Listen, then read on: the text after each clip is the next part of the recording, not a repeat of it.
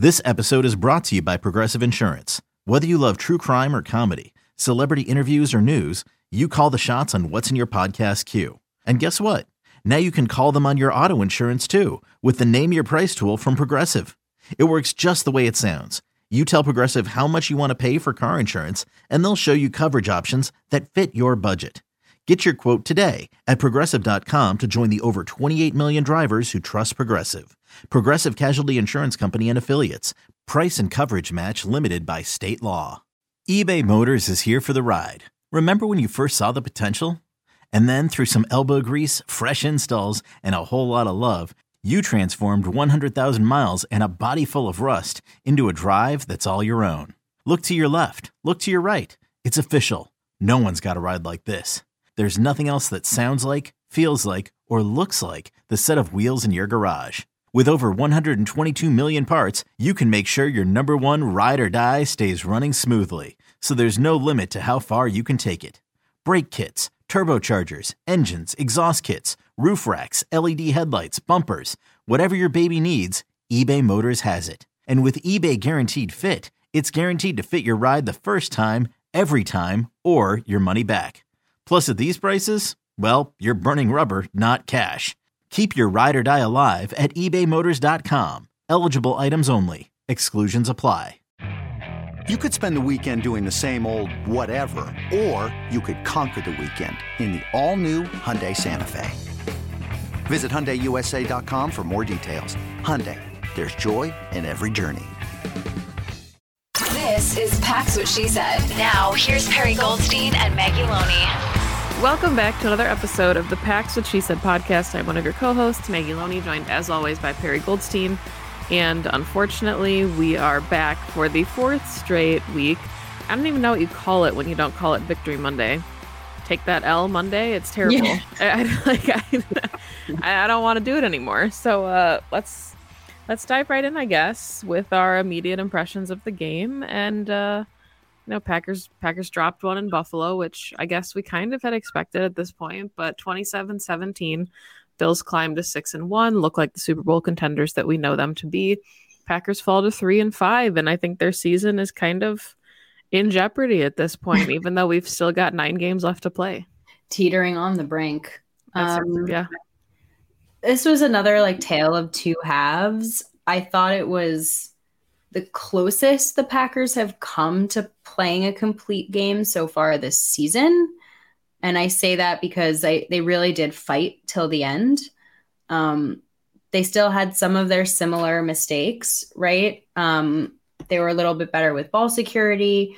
They leaned on the run game like we've been screaming for, and it looked incredible. But for me, I've been in the run the ball camp all season. Obviously, to me, AJ Dillon and Aaron Jones are two of their best weapons. So why not use them?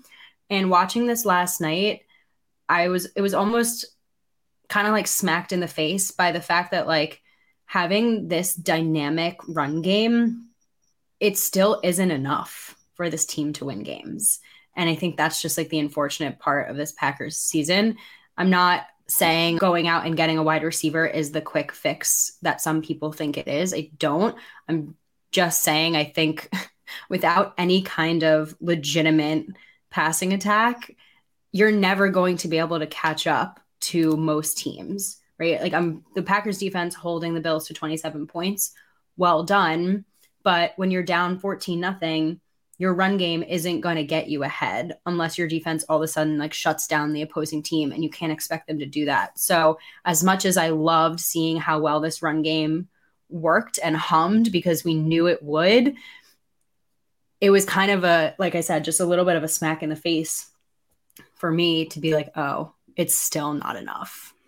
Yeah, and I really don't want to make excuses because, there were opportunities for the Packers in this game, but it is hard when you have to run the ball that consistently to take 6 minutes off the clock when you're playing from behind, because you just don't know, if the Bills are going to be able to go down and score again. You're just consistently putting yourself behind the 8 ball. But there was a part of me watching the game that wondered if the outcome is any different if you have Allen Lazard and you have Randall Cobb. And, I know Sammy Watkins, he hasn't kind of lived up to, his billing, but I was really excited by what we saw from Romeo Dobbs. I was excited by Samori Toure. I loved that those young guys were getting looks.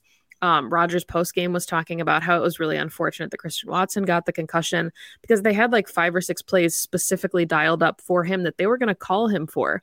Mm-hmm. So that kind of stuff made me excited. And I don't want to say like no Lazard is why the Packers lost to the Bills, because I don't believe that. But there is a part of me that wondered, like, if this receiving core is at its potential, what does this offense look like when you finally have balance with your run game? I completely agree. I do think also, a touchdown was taken off the board by a very, very, very weak call. I mean, just like disgustingly weak offensive pass interference call in Tunyon. So this game could have been so much closer than it was. And the Bills, I think, either they didn't play their best half. They definitely didn't play their best half, or they weren't scared by the Packers coming back enough. They let them hang around in the second half. But like this game truly, I think, was a little bit closer than the score would say. Obviously, the Packers completely outscored the Bills in the second half, 10-3. The Packers defense only gave up 3 points to the Buffalo Bills in the second half. Like there were some really, really nice moments. But I completely agree with you that if they have probably just either or Allen Lazard or Randall Cobb, maybe you get 1 or 2 more explosive plays.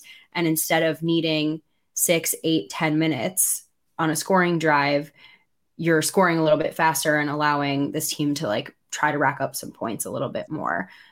It was so nice to see some of the young guys get those moments. I think we talked about this in our preview show, right? Of like who kind of rises to the occasion when the bright lights come out. And 2 of them did. And I'm sure Christian Watson, my heart like goes out to him because that hit was awful. And he probably was going to be a huge part of this game. And it would have been really fun to see all 3 of them take a step forward. I'm feeling encouraged by the young guys. It's just more of a, will it be soon enough for it to turn around this season? You ready? Showtime. On May 3rd, summer starts with The Fall Guy. Let's do it later. Let's drink a spicy margarita. Make some bad decisions. Yes. Audiences are falling in love with the most entertaining film of the year. Fall Guy. Fall Guy? Fall Guy. That's what the poster said.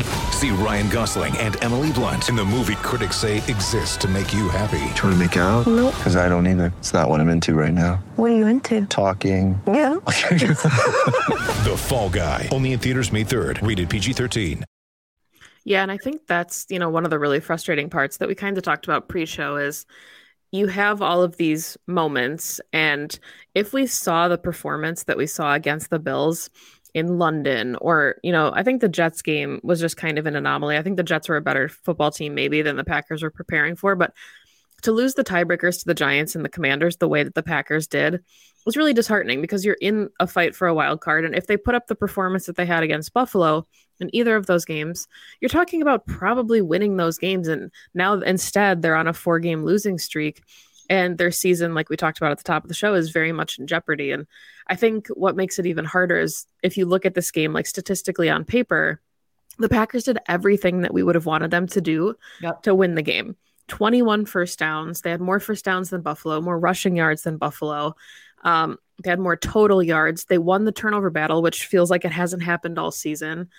They did have more penalties, which was the one outlier, but they were converting really nicely on 3rd down. They won time of possession. Like everything that we would have said, if they can do X, Y, and Z, they have a fighting chance. And they did, to their credit, have a fighting chance in the late 4th quarter, which is something that we really wanted to see from this Packers team.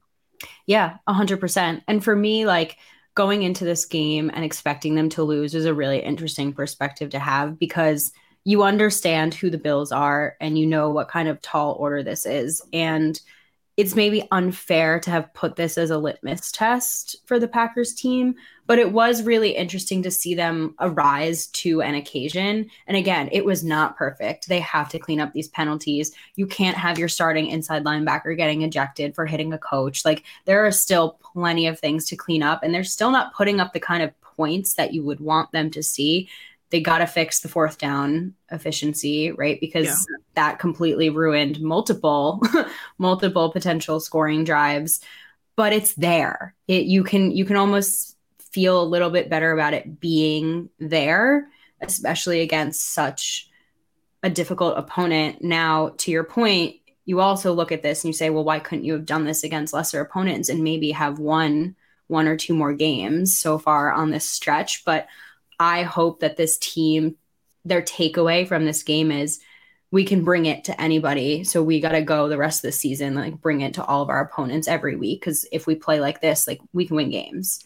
Yeah, I mean, if this is what it took, if it took a 4-game losing streak for them to finally, utilize an offense that works and, lean on the run game and, have Jair shadow. I'm not necessarily sold on him shadowing Gabe Davis the whole time, but, we'll talk about that when we talk about the defense. But if they're making strides, the offensive line is looking better and holding up better. Rodgers kind of looked more like Rodgers. He even scrambled for a first down, which is not something that I think we were expecting. Like, if they can start doing those things, if it took them losing to, Rodgers even said after the game, like, this felt more like the Packers. Like, our locker room felt more like who we thought we were. And maybe that's what it takes. I mean, I was pleasantly surprised that the Packers were able to go 95 yards and score a touchdown. Like after what we saw the last couple weeks, the Jair interception, for them to be able to capitalize and turn that into points, that was really impressive to me. Yeah.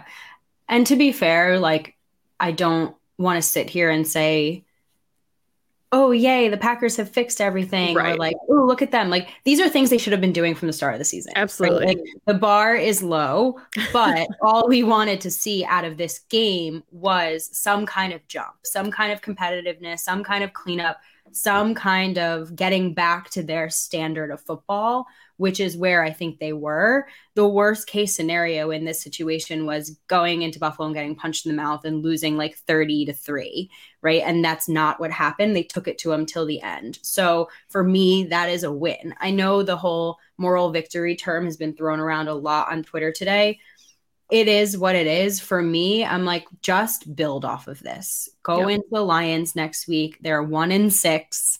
Like, go punch somebody else in the mouth because you were able to keep yourselves in the game against the Buffalo Bills. Like, keep this momentum going and don't change the offensive plan. Hopefully you get more pass catchers involved. Hopefully you get Christian Watson back and Allen Lazard back from their injuries, but keep using Josiah DeGuara as much as you did. I loved seeing all the 2 tight end sets. You and I talked about this in our preview show, how they're going to have to lean on the non-wide receivers in this game. Jones and Dillon were Jones and Dillon, like we know and love them. Like, keep doing what's working. Don't revert back to whatever they've been doing the last couple of weeks. 2400 Sports is an Odyssey company.